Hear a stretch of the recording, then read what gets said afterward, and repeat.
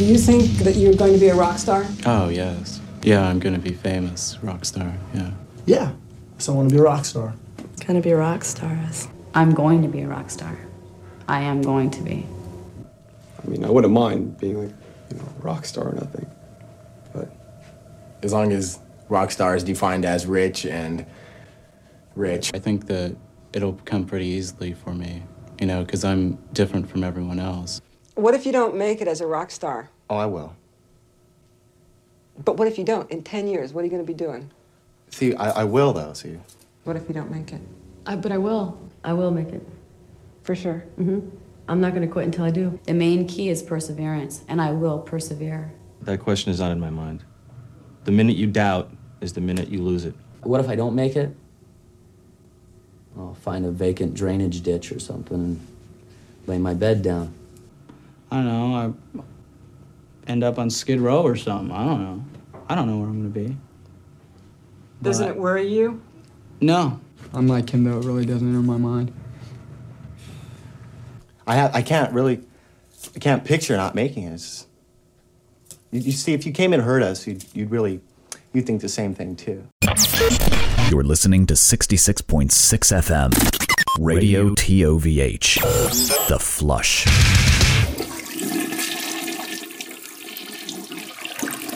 Well, hey there, everybody. It's me, Joe Thrashenkill. You're listening to another thrilling episode of the Toilet of Hell Radio Show. I'm joined today by the good and golden boy. You know him. You love him. He's the 365 Days of Horror, or as I like to call him, Jordan. Jordan, how are you? I'm good, Joe. How are you? I'm good, man. I realized this week as I was thinking, like, what the fuck are we going to do for a show? That we have talked about this particular subject many, many times, but we've never done a dedicated show about it. And I feel like that's a huge miss because this is really like the lodestone upon which I think all of my feelings about metal hang, in that it is mostly an object of derision. Yeah, we've been talking about doing this for a long time. And I think it's one of those things that's just so ingrained in both of us and pretty much anyone who likes heavy music around our age that we just skip over it by accident. It's like common knowledge, so why talk about it? Yeah. But we probably should talk about it. I mean, I know that we do have younger listeners, and it's possible they haven't seen this, in which case, kids, gather around, because this is a very important program. This movie, Penelope Spheeris' Decline of Western Civilization, Part 2, The Metal Years, is available on YouTube. It's on Tubi. I probably have like a VHS copy somewhere. It's everywhere. If you want to watch it, it is easily available. But it is so very important. We did an episode years ago about The Decline of Western Civilization, Part 1, The Punk Years. Do you remember doing that one, Jordan?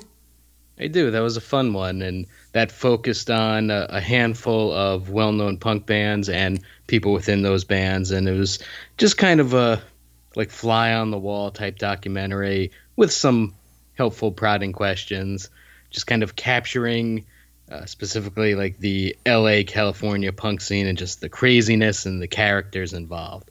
Yeah, I mean, you're seeing these legendary names when they were so very young. You're seeing Black Flag, you're seeing Circle Jerks, you're seeing Darby Crash struggle to read. It's really quite an interesting time. I believe that one was maybe filmed in 1979, released in 1980.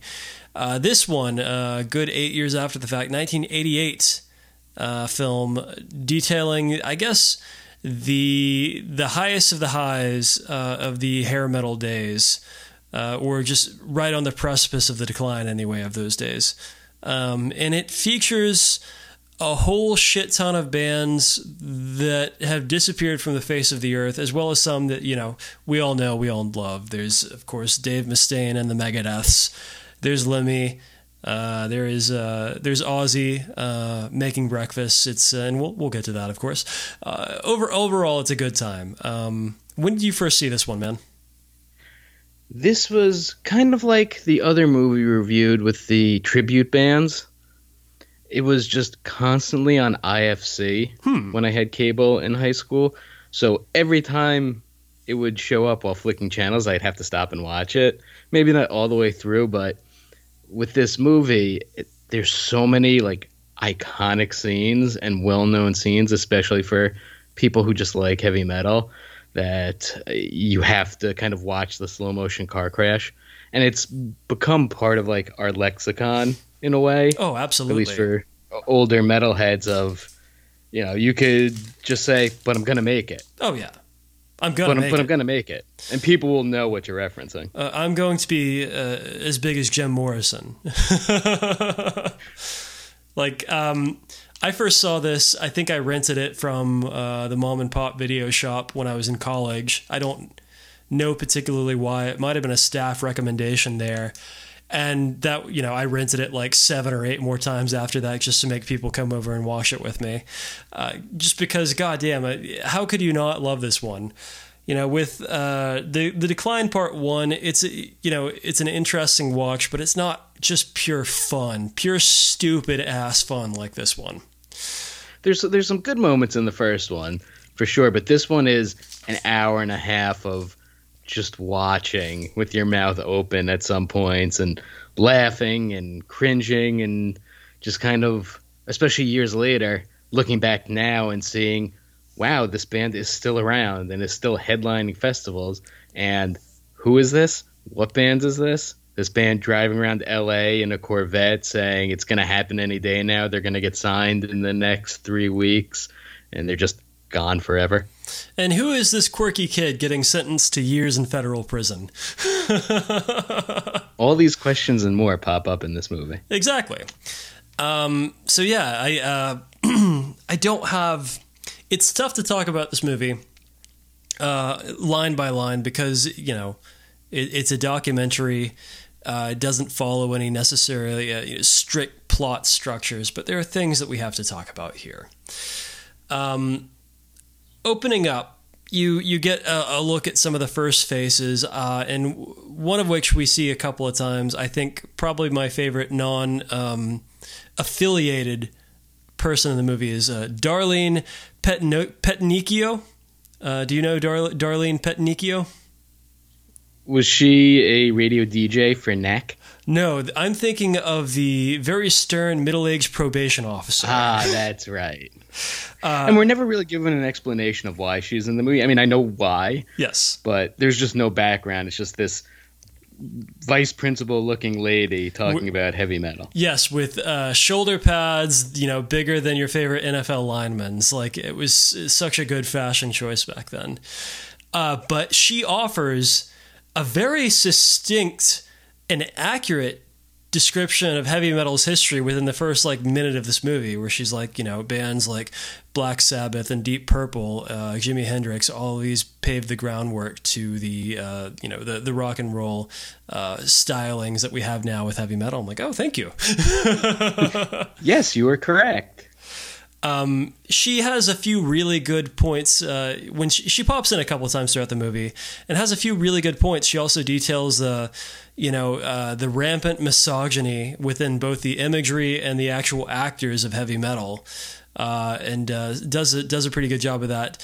Unfortunately, she also does describe the demonic forces hidden within these records, which I say probably that was not the case.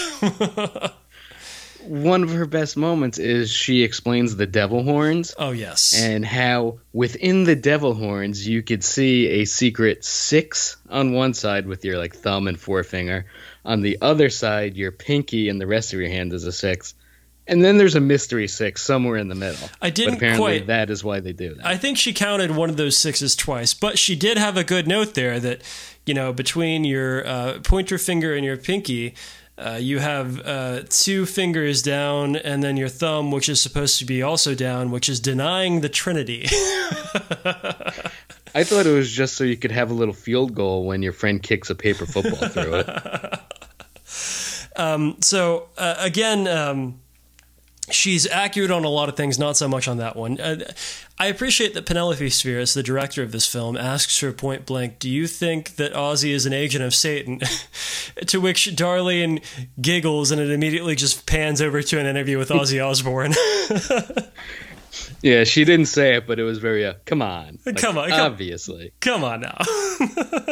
And then it's this coked out 80s Ozzy making breakfast in someone else's place. It wasn't his kitchen that he was doing it. I'd say that we could probably get this out of the way right at the top of this show, in that of the many iconic scenes contained within this documentary, I think everyone's favorite is probably Ozzy fucking up breakfast. And you've got Ozzy with his incredible feathered mullet, wearing a bathrobe, smoking a cigarette in the kitchen, and just basically destroying everything on a cooktop. And the camera zooms in on his shaking hands, spilling orange juice everywhere. And it's all talking about doing drugs. Yes, how he fucked up his life with drugs, and he's been struggling to stay sober, and it actually kind of sucks a lot. But this footage, or at least the footage of the breakfast, it's been a ruse all this time. What do you make of that, Jordan? It's like one of the funniest scenes in the movie, if you don't know about it going in. Just because, for all of the admission of being coked to the gills throughout most of the 80s and for most of his career, Ozzy's pretty lucid in his interview, as much as Ozzy can be. And he's, self-reflective. He knows his problems. He's talked about them and just the craziness of going on tour and getting ripped off by his previous manager. And when he's making this breakfast, and earlier I think he's making just this saddest looking bacon, he's boiling water, he's doing all this stuff, and he's talking about his drug usage, and it cuts to a hand pouring orange juice, and his hand is shaking, spilling orange juice all over the table. And it's a perfect moment. It's just so funny, and it sucks that it's not true. It's a little bit like finding out Santa Claus isn't real for a little kid. I agree with you, and I wish it was true. It's not. And it casts a shadow on the rest of this otherwise unimpeachable film. I think I read somewhere that there's some other scenes that are maybe not faked, but embellished, like Chris Holmes. The Chris Holmes scene would also be the other big, well-known shot from this one, in which Chris, we'll get to it. Yeah. We'll get there. Okay. But for the most part, aside from Darlene Petrinocchio, the probation officer, most of the faces we see in this film are either extremely young or early middle-aged rock and rollers. Would you say that's accurate? Yeah, with the exception of one of the worst people in this documentary, and we'll talk about him soon, but the club owner. Ah, yes. I have plenty that I would like to say about that particular fella, but we'll get there when we get there. You take it from here, Jordan. Where do you want to steer this ship? So, like you said, it's kind of hard to review this movie in the sense of any sort of linear discussion, because it's a lot of interviews and a lot of quick cuts with well-known bands, up-and-coming bands, unknown bands, and just sometimes fans and random people. And there's a little bit of cohesion where we're talking about drugs now, we're talking about playing live, we're talking about women, but we can't really hit a straight line when talking about this. So it's really just a bunch of high points. And this movie's a good encapsulation of where heavy metal was in the late 80s, because we do have a lot of hair metal, glam metal. We do have a couple of thrash bands that show up. And then we also have Kiss, Alice Cooper, and Aerosmith. Aerosmith is in the interview segments with Steven Tyler and Joe Perry are worthwhile, I would say, even though I don't think that their music has anything to do with what's going on here. But Kiss, those segments are inexcusable. And I remember reading an interview with Penelope Spheres where she talked about setting up interviews with them, and Gene Simmons specifically asked for something I don't want anything cheesy, I want classy. And he does his interview in a lingerie shop with scantily clad women walking around him trying stuff on. Yeah. Paul Stanley conducts every bit of his interview segment, while 3 half-naked women are physically touching him. He's just pawing at his neon leggings. Yeah, he's reclined in some kind of billowy daybed with these women with incredibly long butts touching him. It was the era of the long butt. You know what? I think it's coming back, and I'm ready for it. I gotta say, I guess what do we call a high cut, high waisted bikini at the time? I think it's gonna come back. It's gonna be the next thing. You got the high waisted jeans, so it's summertime now. We'll just have to be on the lookout. We'll need our fashion correspondent to let us know. I asked my wife about this because I saw a woman whale tailing the other day. She's like, "Yeah, dude, it's coming. It's been back. It's like the low cut pants and the whale tail." So I assume we're going backwards in time now from the late 90s. We're gonna get to the late 80s any day now.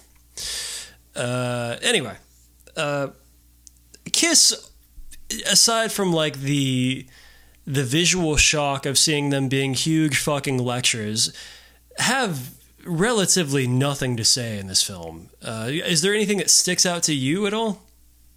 I suppose they're well spoken for what they're talking about, which is their favorite subject, themselves, yes, and then women. Mm-hmm. As far as the heavy metal scene specifically, not really, but just the general, music performance and debauchery that was rock music in the late 80s. So fine.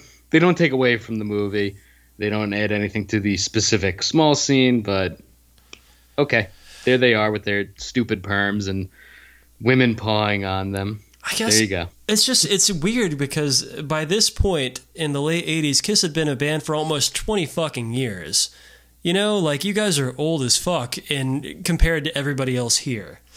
They had their resurgence, I suppose, around that time again, taking off the paint and lick it up. Yeah, all of that. So fair enough. They were still popular at that time. And we've seen in our ongoing reading old reviews, Kiss shows up all over those metal magazines in the late 80s. And for some like Kerrang, still showing up in the late 90s. Yeah, with all the Psycho Circus shit, they really made a big comeback there. I initially got suckered into listening to Kiss in the late 90s because like they had all this cool Todd McFarlane art, and I was like, oh, this must be the heaviest band in the world.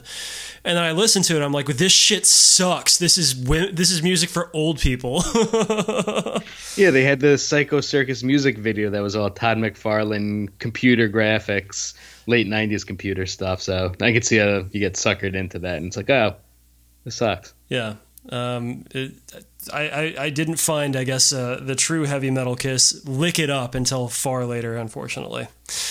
Aerosmith themselves, though, again, they seem to have a pretty world-weary point of view for this entire thing that I think actually helps ground the film. This is the only time you'll ever hear me say anything complimentary about Aerosmith. It's kind of like behold the ravages of heavy metal age. Yeah. They're 35 in this movie, which is the age that I currently am, which I don't want to think about too much. And they're just clearly like beaten and broken. I am older than they were in their interviews, and I have to say I look better than they did. Steven Tyler is looking pretty rough in this. Joe Perry, I think he's just always looked the exact fucking same, which is to say not that great. And Spheris asks him, like, have you made much money in this business? And they're like, yeah, millions of dollars. And she asks, where did it all go? And, they're just like, up my nose. They are pretty honest, for the most part, about their drug usage and their debauchery and all their problems. And I think Steven Tyler talks about like meeting his heroes and Rolling Stones and just trading drugs with them. Yeah, he said like, Keith Richards is my friend. We trade drugs. I've been sober for 11 months, but I don't think he ever will be. It's like he's probably still not sober today. And they're both still alive. Yeah, it's crazy, isn't it? I don't know what he's been doing aside from like I think marrying like 20-year-old women while looking like the actual rotting flesh of the earth. But it's working for him, so good for him. One funny thing I did like during later on where Aerosmith popped up is Penelope Spheres had asked, maybe I think it was Faster Pussycat, about using bandanas and scarves on their microphone stand, and then she asked Aerosmith about it. Oh, He's yeah. like, yep. Joe Perry says, yeah, Steven should get a royalty every time it happens. You know, I write something, I get a royalty. What does he get? Pretty good stuff. Faster Pussycat gets a lot of shine in this documentary. They are a name that, aside from this, I've only ever seen in occasional blabbermouth headlines that I've never clicked on. Are you very familiar with this band? They're one of those bands that shows up on the Monster Ballads list of 80s bands. Faster Pussycat shows up on one of those. I think they had their moment. I could not tell you what their one song was, but there were a lot of bands like that. Yep. I think they get a lot of shine in this movie because weren't they like co-owners of the Cat House? Yeah, Tie Me Down. Seriously, man, come on. What is? Sorry, I'm trying to pull up the actual Wikipedia page for Faster Pussycat now because I wanted to read Tie Me Down's real name. Would you like to know his real name? I have it. Gustav Molvik. So fair enough, Tie Me Down may be an improvement. But yes, Gustav Molnik and Ricky Rachtman, former Toilet Radio guests, shocking, right? Co-owners of the Cat House Club on the Sunset Strip. We probably could have got more time at the Cat House because I think it was a good representation of like the gross LA strip scene, where they were talking about how we don't turn the air conditioning on, so the women don't wear as many clothes, and bands play here just so their drink tabs get taken care of. And that, when I think LA heavy metal in the 80s, that sounds about right. Yeah, I think it's Rackman or Tie Me Down, one of the two, is like, we opened this club because we wanted to party every night of the week, but we didn't want to clean up after ourselves. Really good stuff. Really great time in this country's history.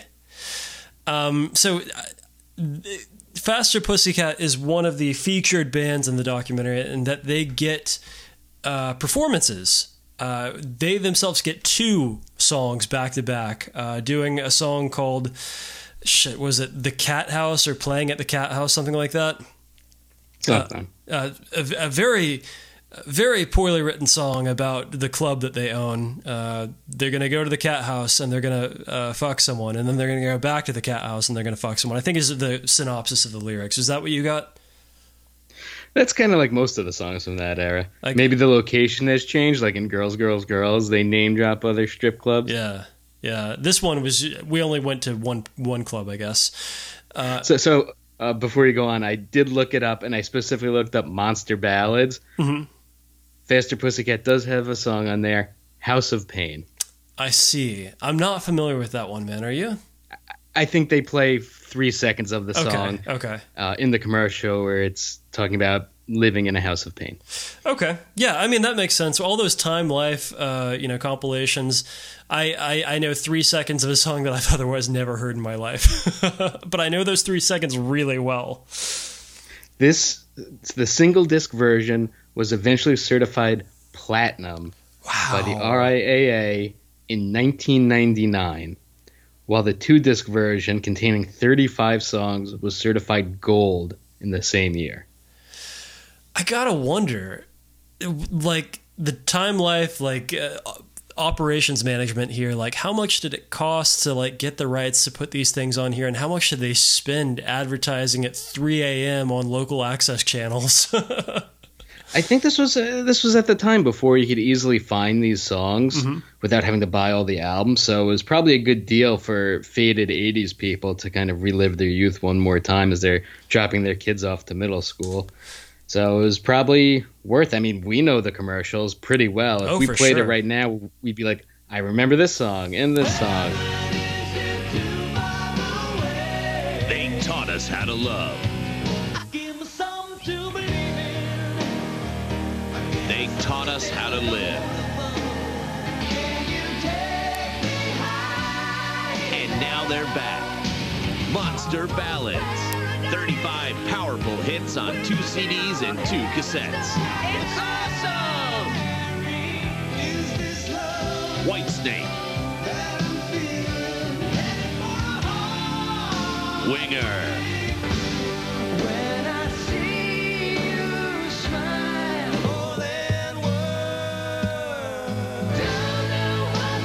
Rush delivery available. Every bad boy has his soft side. Get Monster Ballads.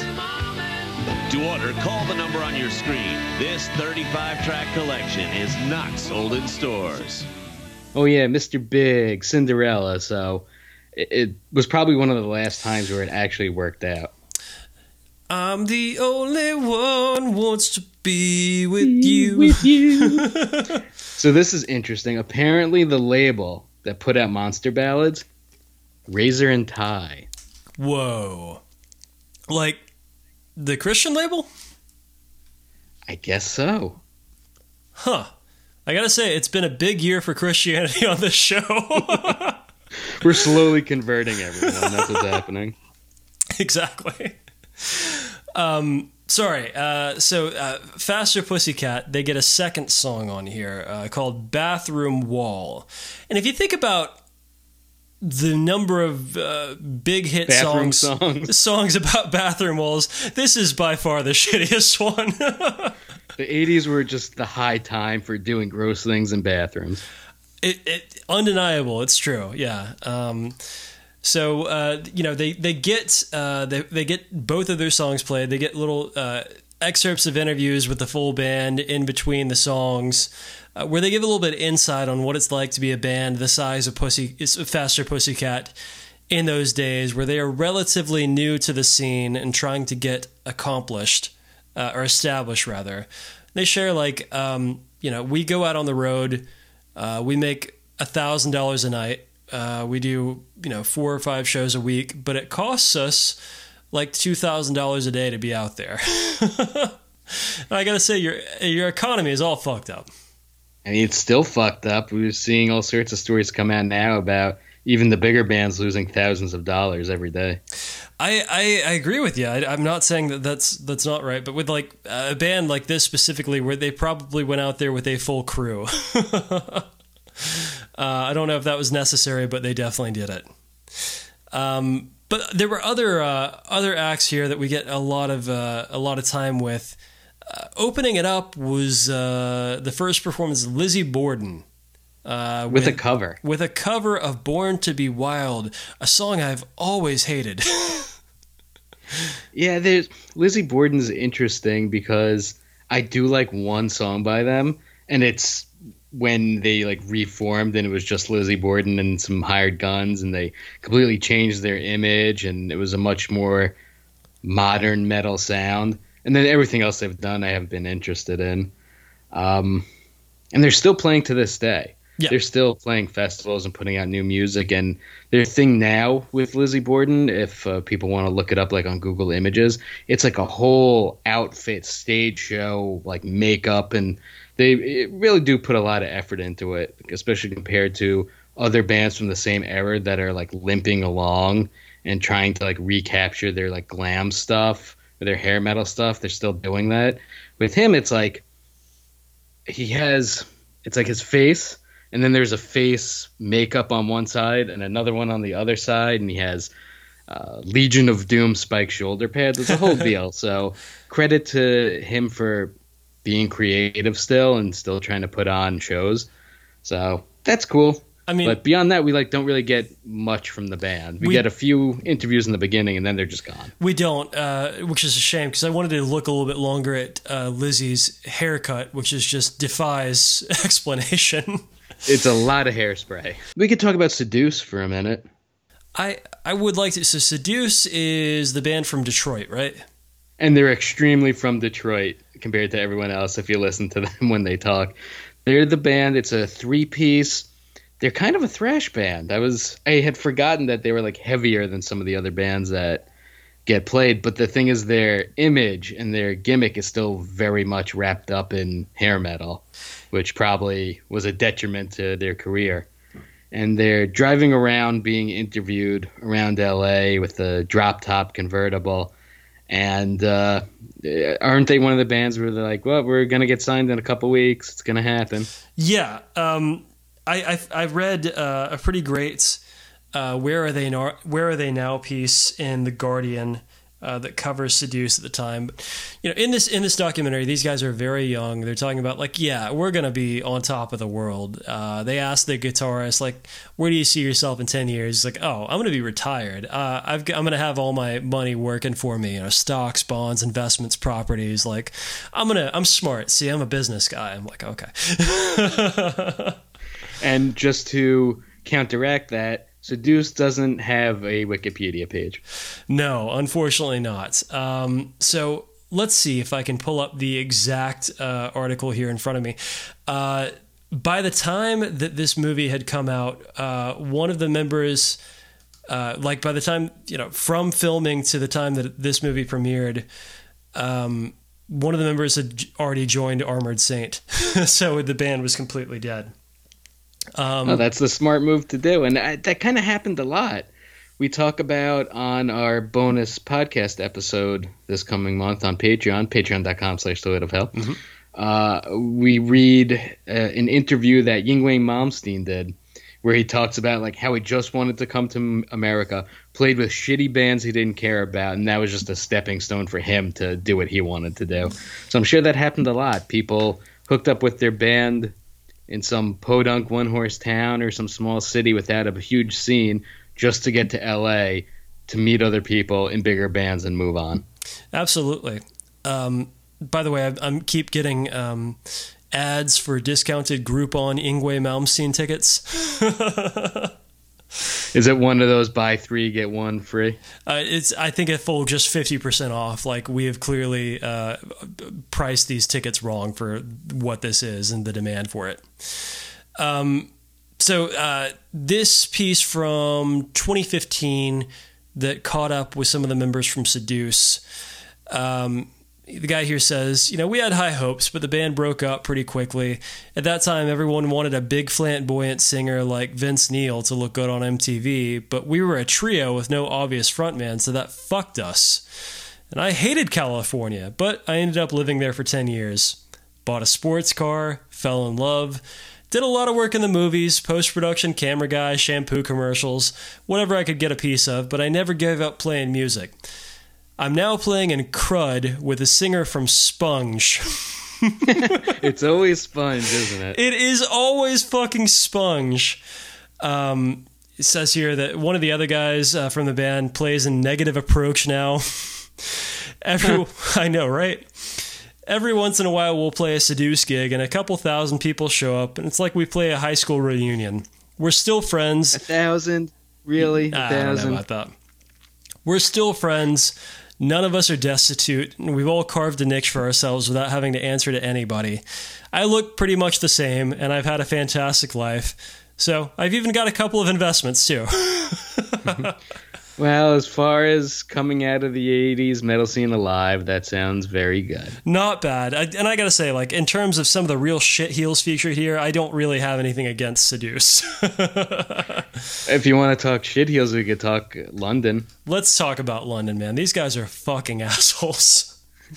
Just probably some of the worst people in this movie, and they're all fucking hideous.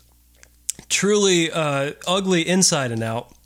But the great news is, when we're introduced to London, they say essentially we're like training school for rock stars because somebody joins our band and they immediately leave us to join a much bigger, more successful band. Yeah, just looking at their Wikipedia page, their former members, rivals like Motograder, but it includes Blackie Lawless, mm-hmm. Nikki Sixx, mm-hmm. Izzy Stradlin, mm-hmm. Steven Adler, mm-hmm. and Slash. Yeah, boy, they all got real rich and famous, and y'all did not. And on their current members list, you have real names, and then you also have playing bass, who does have a Wikipedia page, and I'm a little afraid to click on it, Billy the Fist. I would not click that one, man. That sounds like a a goon tough guy from a 1930s comic book. I was gonna say it sounds like a character in 8mm. I don't know about that, man. And of course, their vocalist Nadir DePriest. Nadir DePriest. What the fuck that was? Yeah. Awful band. So one of my favorite bits in this is their music is terrible, by the way, and they get two songs. One of which is a song called "Russian Winter," in which their vocalist tries and fails to light a Soviet flag on fire. Apparently, that footage we get of just a little bit of fire coming up, it had taken probably about 15 minutes to get to that point. You'd figure with all the hairspray, someone would be able to set that off pretty quickly, but nope, the Soviet flags were made of sterner stuff. Yeah. So, take that, you jerks. Again, like, it's such a funny thing, this band, like, out of nowhere being like, and also, fuck Russia. And, like, where do you get off having any kind of political ideals? I don't think it's a real political ideal. I think it's just easy thing. They're the bad guys, so let's write a song about it. I know. I saw Rambo 3. Of course. It's just like, where do you get off even pretending to have any idea of what you're talking about? Like, your entire thing is we, drink and do drugs and we fuck. It's like, trying to step outside of this lane. I think this was disastrous. This was what really killed the band. Yeah, the music's not good. They're silly. Like I said, very unattractive guys talking about how they're all having gross sex in different places and getting handcuffs to desk drawers and doing illegal things in Arizona. It's all just skeevy. Very skeevy. I found a few different pieces, like a follow-up years after the fact, like, what are the London guys doing?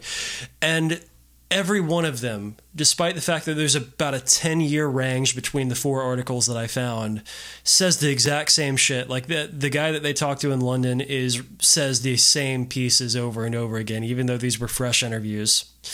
He says, London were interviewed in the IRS records office on Sunset Boulevard, which was next to a modeling agency, so it was fucking amazing. We had cocaine under the chairs. If anything, the film was sanitized, because this was the era of Tipper Gore and the parental advisory sticker. My life was about drugs, vodka, and girls. It was a crazy time. We had a lot of fun. In the film, I talked about the size of my dick. It was a fun comment that I didn't expect to get taken seriously. We had no idea that all the other bands would get so big that their shit wouldn't stink. I was filmed trying to burn the flag on stage for a song, Russian Winter. It wasn't anything against the Russian people, but it was just drug and alcohol-fueled silliness. I didn't know the flag was fireproof. I still have it. It's at my mom's house. That's funny. That should be in the movie. I should somehow retroactively put in these interviews back in. He says here, I've been clean for 19 years and I've done everything from construction to being a stylist, but I haven't given up on London. We've done gigs where the crowd have been yelling, fuck you, you suck, and we played to 20 people in Arizona, but we had a couple of hundred at the Whiskey the other night. We've more or less reactivated the 1989 lineup to work on a new album. I'm not sure the film helped or hindered us, but it's been 27 years and I'm talking to you from beside the pool. That's what happens when you have a wonderful girlfriend who has a shit ton of properties. So I see time has not changed him. Not even a little bit. Because that's one of the things that the bands do talk about in the movie is finding girlfriends or women that have money so that they can get new clothes or in some cases eat. Yeah, which is such like a... one of my favorite tropes in Airheads is, Brendan Fraser doesn't have a fucking job. Like, he rides up and down the Sunset Strip on his motorcycle looking cool and occasionally goes to band practice. He leaves it to his girlfriend to, work a job and actually provide rent money. So I'm glad that they got that one very true to form there. All these guys are like, girls gotta bring a sack of groceries before you can come over to my place. It's like, okay. So many of these guys just completely fucking hideous as well. I feel like out of all of the wild exaggerations pictured here, the number of fellas talking about how many girls they get, it's just not right. A good part of the movie is talking about their look and men wearing makeup, and some people that are interviewed, some of the women are just like, yeah, it looks so hot, it looks so good. Another woman are like, no, I like men to not wear my makeup. So it's kind of a nice juxtaposition of that look at that time. And some of the guys are like, I have women put it on for me, I like it. And some of them you can tell it's the thing that you're supposed to do, so that's why they're doing it. Oh yeah, but they're like sure. they're dumpy, gross looking guys. Well, I think that they ask all the guys like, "What do you think about makeup?" And eventually they get to Lemmy from Motorhead. He says, "Good luck to him. Wish I was pretty." Lemmy is so good in this movie. He's not in it enough, but he does interviews. It looks like in the Hollywood Hills. Yeah. As the sun's coming up and there's traffic behind him, and again, it's now that he's been gone a long time, you sometimes forget, and then you watch like old interviews and just realizing just how good he was and has good points to make, especially next to some of these ridiculous bands. It's just he's very matter of fact, and he's Lemmy. Oddly enough, Lemmy harbored some resentment about this documentary. Specifically, he thought Spheris tried to make him look stupid. In his autobiography, he wrote that like he didn't like the way that Spheris shot him on film, like from a distance. He thought that it was supposed to be belittling for some reason. Maybe he felt like she didn't want to show him up close in his Lemmy face. I don't know. I didn't capture any of that, but I didn't either. But it's it's always odd to see like what somebody else thinks about their appearances, and he's like, all right, maybe I should have gotten a close up. Yeah, it's like when a band looks back on one of their albums and it's like your favorite album, you love everything on it. They're like, yeah, I hate that album. I'm never gonna play any of that again. It's like, oh, damn it, oh, this thing that means so much to me, you actually actively dislike it. So again, you look at this, I look at this, I'm like, oh yeah, he's great. He's so smart, so put together, especially among all these assholes. Like, I hate it. I look dumb. I guess we all see ourselves in different lights.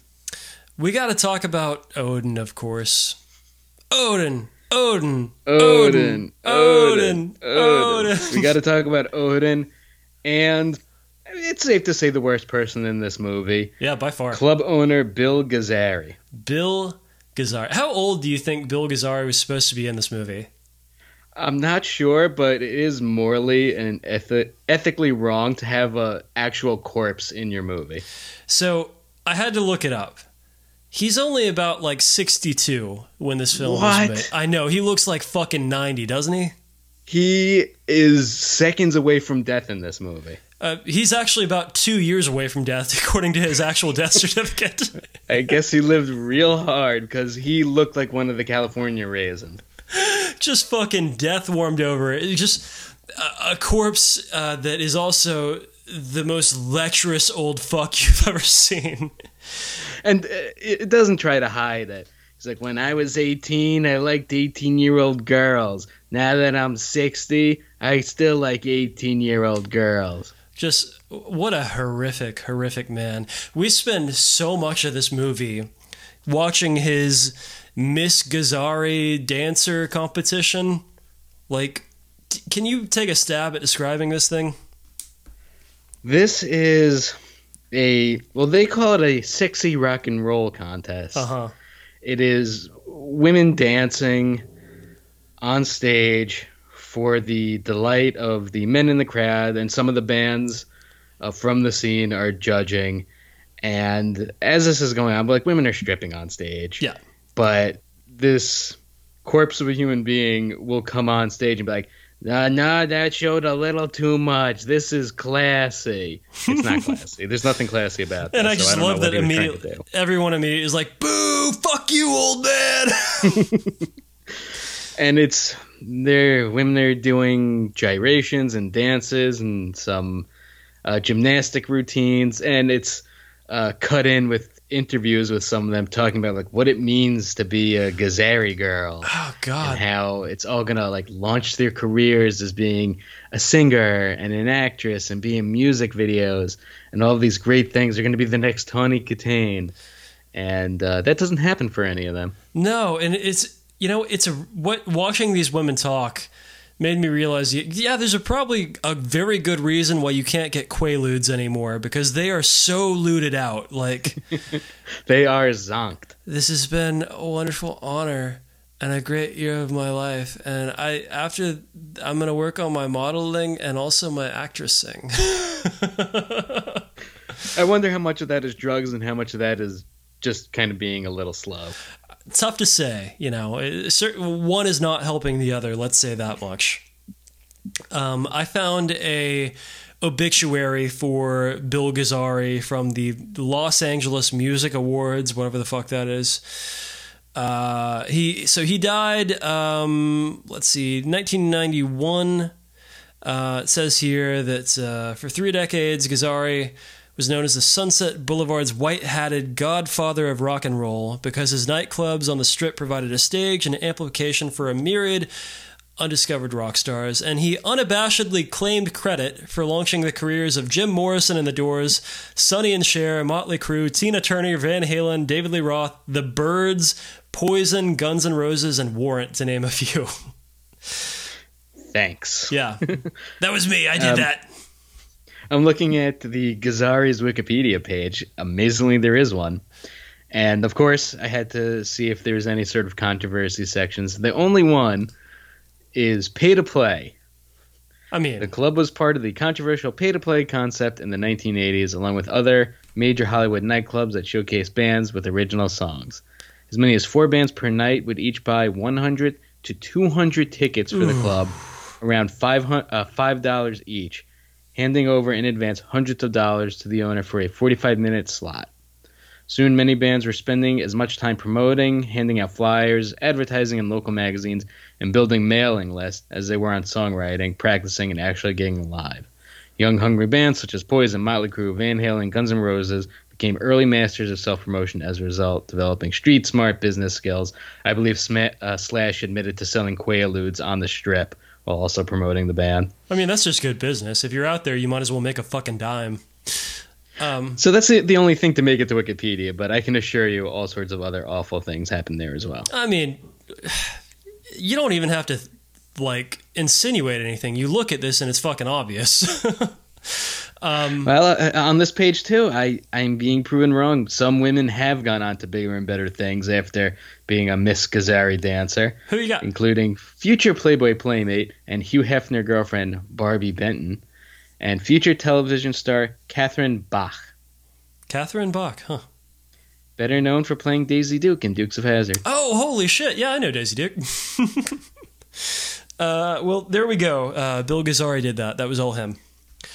Gazzarri, in addition to doing all of his shit, spends some time saying that the next Guns N' Roses, with their real sexy singer, is going to take over. It's the band Odin, of course. He doesn't say sexy. Oh. He says he's a foxy guy. He's a foxy guy.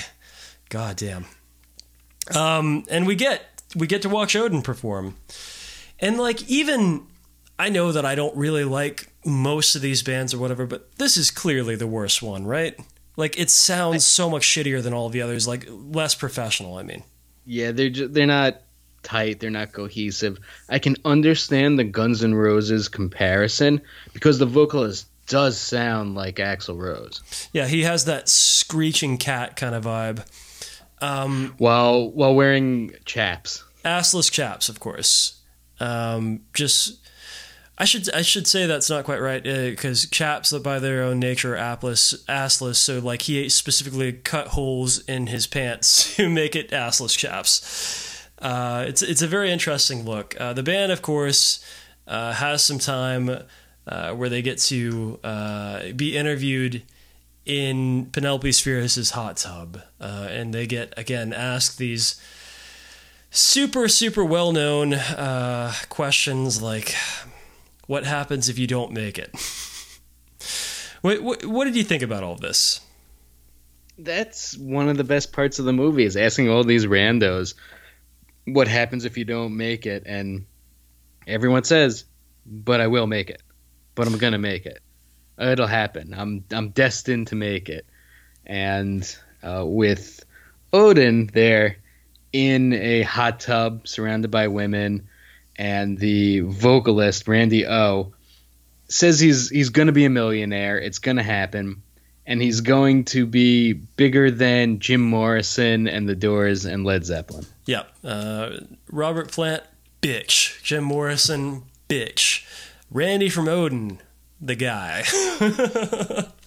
And like within the same interview, he also talks about like if he doesn't become a star, he's going to kill himself. Yeah. He's like very upfront. I will kill myself. And she also asks him about drug usage, and he says, like, well, I've OD'd a few times, so, like, I don't do drugs anymore. And the women that are with him laugh. This is a different time, man. This is a different time. Although, like, by that same token, when the questions around drug use come around, you know, it's the same kind of face as all these kids that are like, I'm going to make it, I'm going to make it, I'm going to make it. They're also saying, I would never touch a drug. I will never, because I'm going to be a star, I can't let drugs get in the way of doing all of that. And it's just such a strange, like, encapsulation of Reagan America, like, say no to drugs, but also you can be a huge celebrity if you just try really hard. I don't know, man. McGruff can only do so much. He got the message out, and he reached the kids, but once you head out to the LA Strip, there's only so much he could do. Really dire stuff here. Anyway, follow-up is that Randy from Odin did kind of turn it around. He's a Teamster trucker now, so we salute him for his service. Glad that you could do something real with your life rather than this shit. And he's one of the union people, so he's good for him. He's a it's union good that man. Like you're just working a job and you're still alive. You're not desperately trying to recapture stuff. So, hey, drive a truck. Nothing wrong with that. For sure. I mean, and a lot of these guys are still trying. They know it's too late, but they're still doing it because I guess what the fuck else are you gonna do? Was that all of the? No. There's one more featured performer, of course. How could we forget? Probably the most famous performer in all of this would be Chris Holmes of Wasp. Let's talk about this. Let's talk about Chris Holmes, completely iconic, wearing leather in the pool, covering himself, dousing himself with vodka while his mother sits in a chair and watches him. His blue-haired mother just sitting in a chair as he's talking about doing all the drugs and having all the sex and opening bottles of Smirnoff vodka and just pouring it on himself. It's really, I mean, it's iconic. It's darkly funny, but it's also kind of heartbreaking too, isn't it? It is, just because you can see him recognizing that he has a problem. He says, I'm a full-blown alcoholic. I'm a piece of crap. He doesn't like playing as much while his mother sits there silently and just kind of watches him. I guess it's good to know he's still alive. I know he has a lot of health problems. Likely related to all of this, yeah. Yeah, likely related to a lot of this. But it is kind of one of those slow-motion car crashes where you know it's awful, but you do laugh a little bit and you can't turn away because you can't believe what you're seeing. You see this person who's a star at this point killing himself and knowing that he's doing it and can't stop. So Chris says, when Penelope asked me to be in the Decline movie, I went, why don't you ask Blackie Lawless? She says, well, he wants money and I don't have the budget. So I agreed to do it. It was supposed to be on a Sunday, but Penelope called me Saturday morning and goes, can you film it today, Chris? I go, well, I've been up for 3 days partying since I got home from London. She goes, well, do you mind? I said no. So right when I was going out the door, my mom pulled up and I said, Mom, I got to do this interview. And she didn't have anything else going on, so she came along.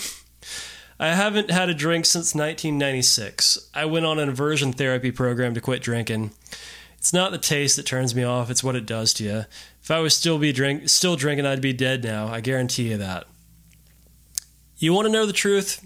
I was never happy in Wasp. And it says here, long sigh. I had this thumb on me, controlling me. Blackie was always threatening me to be thrown out of the band or this or that. And on top of it, the person was jealous of me being me. I never realized that until the last day I ever saw him. And when he told me that right to my face. Now when I see people in young bands, I tell them not to trust each other. When you do a record deal, don't trust nobody, especially your best friend. If money comes into the situation, it changes everything. I go, the closest person to you, there's a chance he's gonna screw you over. They look at me like I'm nuts, but I've been doing it a long time. I know. And just yesterday, there was an article on Blabbermouth. Ex-Wasp guitarist Chris Holmes blasts Russia's invasion of Ukraine. Well, good to know he's still doing okay. So he's got one up on Joe Lynn Turner. Take that, man. I gotta read this. Prior to launching into the Neil Young classic, Rockin' in the Free World, Holmes told the crowd, this was at the Monsters of Rock cruise, "We're still killing each other. What the fuck?" What the fuck's with that, man?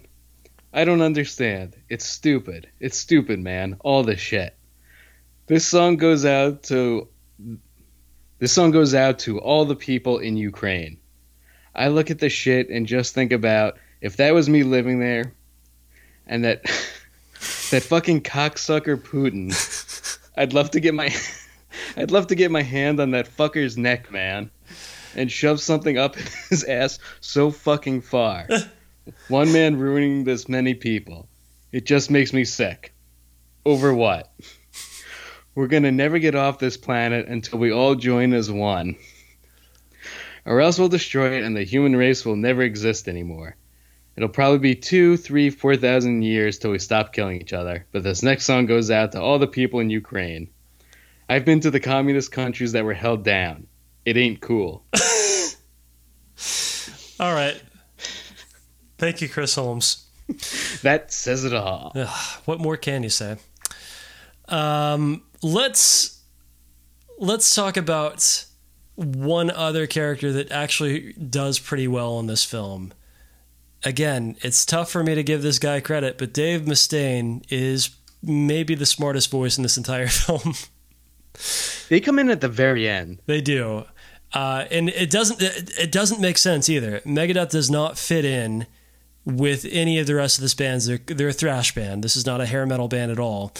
And, you know, it's a clear change in tone where Mustaine does not countenance this monkey shit. You know, he's like, there's real things going on. Like, there are nukes and stuff. Like, wearing makeup is fine or whatever, but it's kind of stupid. And, it's really interesting that these guys have a clear work ethic that's head and shoulders above everybody else in this film as well. Yeah, they talk about like practicing and writing songs and having substance, which is weird after seeing an hour and 20 minutes of teased up hair and talking about groupies and getting little cuts and bits from bands that you've just never heard of. So interesting to end the movie on that note. It is. Now, there's another character in the movie. When we're talking about, I'm going to make it, I'm going to make it. What happens if you don't make it? Well, that won't happen. I'm going to make it. We got to talk about one particular guy. There's a fella with split white and black skunk stripe hair that is probably, almost certainly, the thumbnail to this movie on YouTube, I think. One of the most recognizable people in this movie. And you found some interesting information about him. So I don't think they ever say his name in the movie. I think they might say he was in Tough. Yeah, he's in Tough. Tuff, but we don't really get all that much. But throughout the little clips he does, he's a little like soft-spoken and a little spacey. And with the teased up half head of black and white cookie hair and the makeup. But I'm going to make it. But it's going to happen. And we all laugh. Ha ha ha. This guy, never heard of him, never done anything with his life. Not true. No. Not necessarily with the music part of it, but he did make something of himself, and this is Gabriel Martin Reed. So Gabriel Martin Reed, if you'd like, you can read, let's see, justice.gov / promoter who defrauded investors in concerts and WWE events that never took place, sentenced to nearly 5 years in federal prison.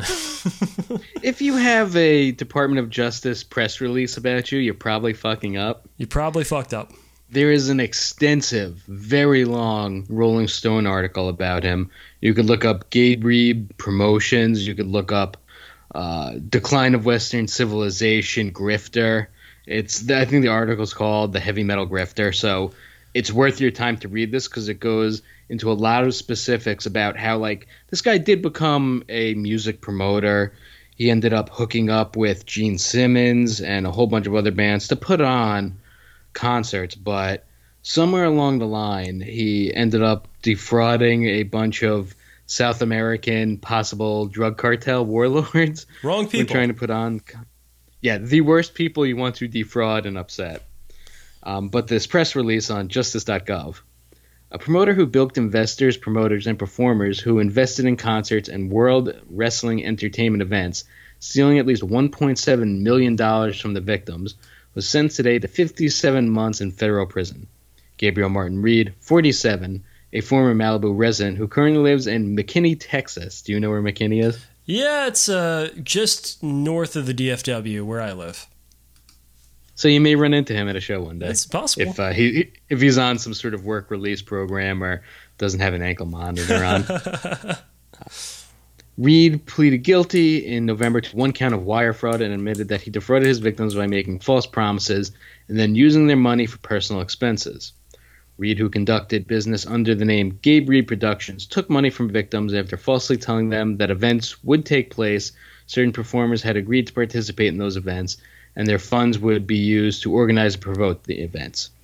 Instead of using the money for concerts and other events as promised, Reed used investor funds to pay his rent, utility bills, and travel expenses. According to court documents, for almost 9 years, Reed represented himself as a promoter and organizer of hard rock and wrestling events. Reed solicited investors by touting what he claimed were long-standing relationships with well-known musicians, showing props from alleged previous tours, and fabricating records relating to music events. According to a sentencing memorandum filed by prosecutors, Reed operated a sophisticated scheme which included creating bogus email addresses and distributing fabricated artist contracts, bank statements, and correspondence to convince his victims that their funds were being used legitimately invested. When he pleaded guilty, Reed specifically admitted defrauding one Los Angeles investor who agreed to put up $100,000 into a concert in 2016 Reed was calling Titans of Rock. However, many of the promised artists had not agreed to participate in the purported tour. And there are other articles that go into depth about this. Like there's an article from 2016 from the Dallas Observer. Mystery rock promoter Gabe Reed left a trail of enemies and lawsuits around the world. I won't read the whole thing, but part of it does talk about how he had to hide under sheets because he was afraid South American promoters were coming to kill him. Oh my God, that's incredible. The South American promoters whose shows were canceled had their shows canceled because they refused to pay the full fee for their shows per the contracts they signed, Reed insists. Each and every one of them were given ample opportunity to make good on their obligations, but they refused and left us with no alternative but to cancel their shows. We went as far as to extend their time frame to comply after the first show of the tour, but they refused to pay, allegedly because of poor ticket sales. Reed says he sympathized with the knife-wielding Ecuadorian gentleman who was previously mentioned in this article, but he simply couldn't take the financial risk to host a show in hopes that he would be paid afterward.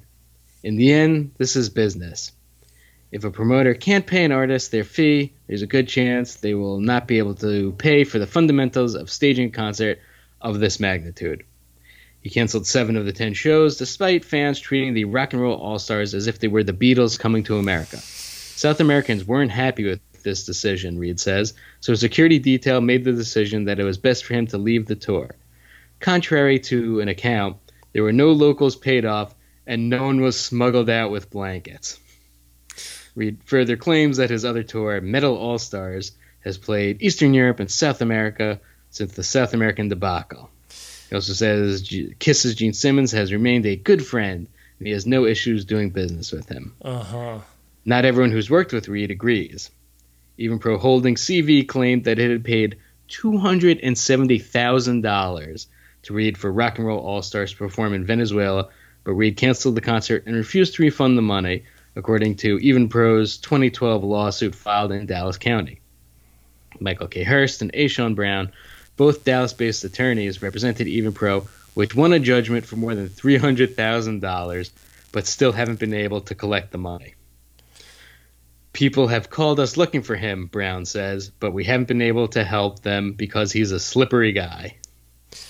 Have you? It goes on. He defrauded an Argentinian concert promoter who has said that he kept a $150,000 deposit. He had a Motley Crue concert in Argentina, but with different promoters. He admitted making false representation. This promoter lost over $1 million in profits. Jesus. It's on and on and on. There's all sorts of stuff. And there's another article where it talks about he promised a woman to help her daughter have some sort of career and defrauded them. It's a whole bunch of shit, and he went to federal prison for 5 years because of it. It's pretty impressive stuff, man. Have you ever heard of the Rock and Roll All-Stars in your life? If I have, it's just one of those things where people already just automatically tune it out. Yeah, that because makes it's sense. like it's old guy shit where we can't possibly be psyched to hear that one surviving member of Enough's Enough is playing on a cruise of the Caribbean. Like, cool, I will never ever go to this. Like, okay, I pulled this up from a different Dallas Observer article. It says the group included Guns N' Roses veterans Matt Sorum, Duff McKagan, and Gilby Clarke, Joe Elliott of Def Leppard, Glenn Hughes of Deep Purple, Steve Stevens of Billy Idol, Sebastian Bach of Skid Row, Ed Roland of Collective Soul, Mike Inez of Alice in Chains, Billy Duffy of the Colts, and Gene Simmons. And what I think is if you combine all of these musicians together, you're going to get something that sounds like absolute fucking dog shit, man. Like, yeah, this ain't for us. And I mean, it's not even for probably people who like that type of music. I think it's for people that like want to have gross middle-aged old people sex while grinding to one of the songs from Monster Ballads. So there was another piece I found here from a site called Louder Sound that is an interview with a different person from Tough, Steven Hansetter. That's the guy who's like, a girl bought me these boots. He says, I'm going to skip down here, but he says, the pinnacle for Tough was getting on the MTV Countdown. We were the number 3 video with I Hate Kissing You Goodbye in September 1991. But right around then, Nirvana released Smells Like Teen Spirit. Suddenly there were grunge bands like Soundgarden and Pearl Jam on the MTV Countdown, in the magazines and on the radio. So just as we were beginning to make an impact, they came along and we had no chance. We'd had a 10-year run, but by 1995, we were playing to 40 people some nights. I remember a show in Ohio, we played for free and 2 people came. The promoter said we didn't have to play, so we just hung out and played basketball. At the end of 1995, the band came to an end. I did a solo album, but I couldn't even get it reviewed. I was starting to hear about this stuff called the Internet. A website? What's that? Nobody knew. But I noticed that Metal Edge was listing contact details for artists by email. Nikki Sixx's email address was in there. So I came up with this idea for a website called Metal Sludge, where we would make fun of the 80s, a very affectionate piss take. In the first week, we had 20 people look at it, and a year later, we were getting 25,000 a day. It's still active. I encourage you to go to metalsludge.tv right now. Metal Sludge. Too fast for sludge. Ooh. This is a very vintage website. It's still active. They're still doing stuff, but man, this site hasn't been updated in 20 years. Man, the first thing I see is a fucking interview with John Corabi. If you wanted to know what that other vocalist from Motley Crue is up to, you can go right here. There you go. Quiet Riot, Striper. Jeez, how is this still active? I mean, I know it's still active because it's just full of ads and ads for these awful festivals that we don't want to go to, but who wants to contribute to this? Well, here is at the bottom is one of the most clicked articles from August 20th, 2004. The long and short of it, world famous penis chart. So there you go. Number one here, it says Art Alexakis of Everclear. It says Art has an 8-inch cock. Okie dokie. All right, good to know. What do you think? Is there anything else about this you would like to discuss? I'm just going through the lists of guys from Winger and Drowning Pool and looking at how big their dicks are.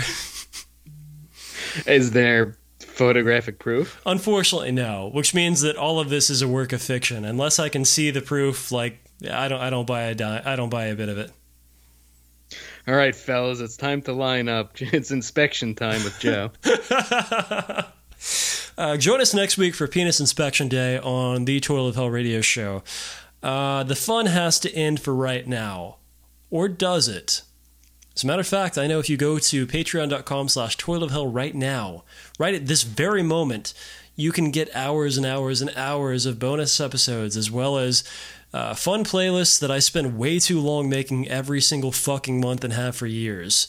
Give us a little bit of money. You get all of that stuff, as well as our episode for the Patreon this month, which it ties directly into this shit, in which we are combing through 80s metal mags to get the dirt all over the place. We just got dirt all over the fucking... We gotta get a vacuum or something. It's a huge mess. And when you say dirt, there is some stuff in here that you will want to hear about. Just awful things that bands did, awful things that they say, and it's all in print, and we have it all memorialized, so it is worth your $5 just to hear some of this truly shocking stuff that people admitted.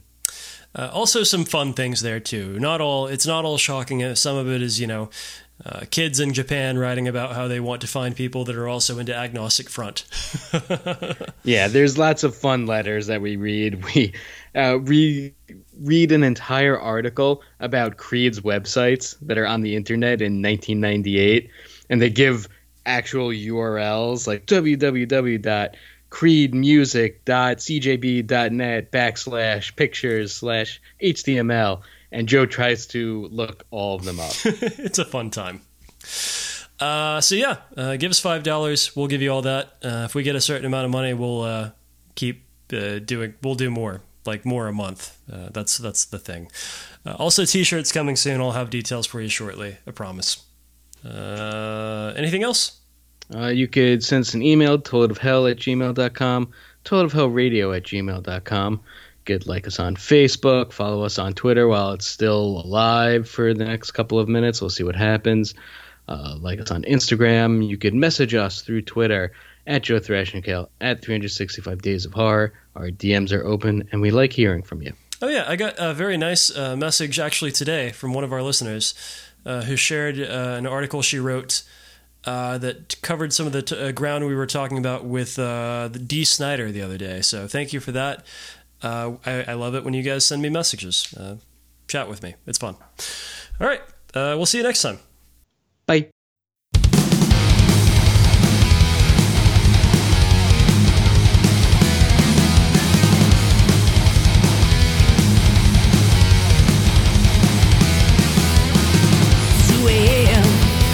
Looking for your call.